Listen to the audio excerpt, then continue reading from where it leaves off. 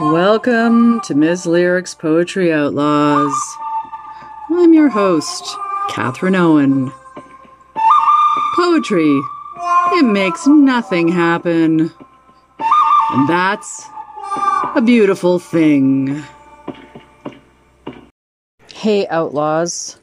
I'm on chapter 4 of the other 23 and a half hours on writing reviews and criticism, a highly apparently contentious issue amongst Canadian poets. I've been writing reviews for over 15 years. It helps me to understand, articulate, express, deepen my knowledge and awareness of particularly Canadian poetry. And it makes me feel that I'm contributing in vital ways to the community, even if sometimes, people might get hurt or misinterpret my criticism as a form of negativity. But to me, a review should always be balanced between what worked and what didn't, according to what one imagines the poet was wanting to reveal or express, trying to get in their heads a little bit and read their book according to what it's achieved in terms of its own particular aims.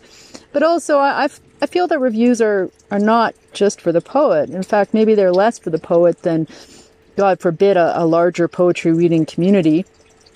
That, especially when you're starting out and there's this sense of like, what's good, what's not so good, why? With your students, you're just starting to write, and so forth.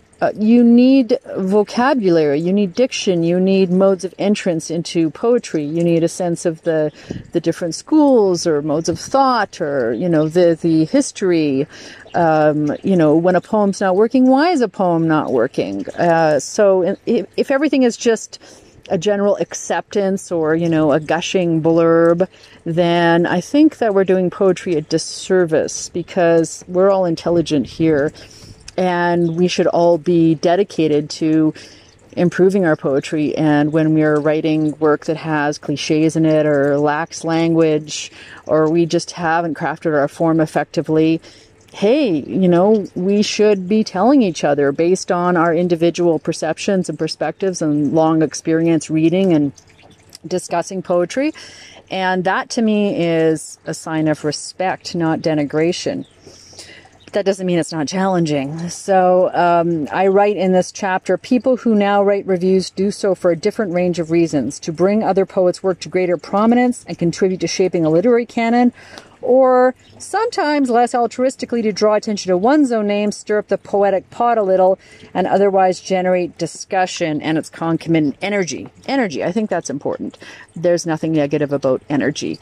And when people write incisive, critical, deep reviews, they are stirring up energy and they're validating the practice of poetry in their country. So I talked to a range of poets who write reviews and criticism, like Susan Glickman and Jay Rosiski, and especially M. Travis Lane, who's been writing reviews for over 50 years. So she is somebody that we should honor greatly.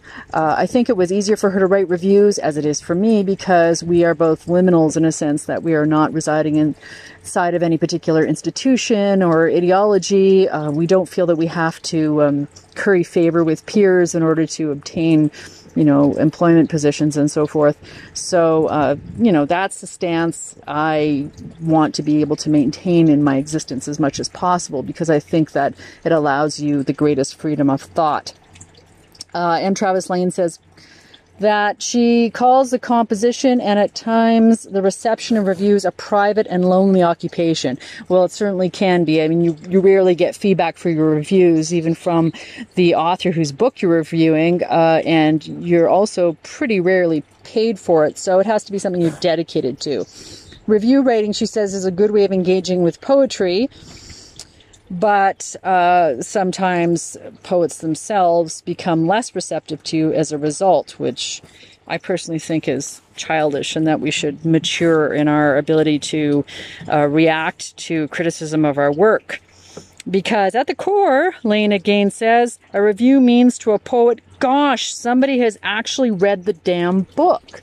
I mean, how often do we just get, silence or nice or something empty? But a review, even if it's a difficult one, is still saying somebody took the time and energy and interest and read your work and crafted a response to it. So that's a beautiful thing. I'm going to read a poem from M. Travis Lane called Print, from her book Reckonings, Poems 1978 to 1985, published by Goose Lane in 1988. She is indeed one of our treasures. Print. Why should the wing marks on the snow speak more of life? They speak of death than the gray path trundled bank to bank. Getting and spending, the waste is ours. The owl's beak of indifference upgathers us. Our earnest burrowing hours will leave a nest of nits and gnawings so petite, one thaw will close it like a pore. The pierced heart in its first and last expression dropped one tiny ruby, as if breath were jewel only when it dies. Who speaks for life? The owl's eyes, too, were bright with it. You've been listening to Ms. Lyric's Poetry Outlaws. Stay fierce, word musicians.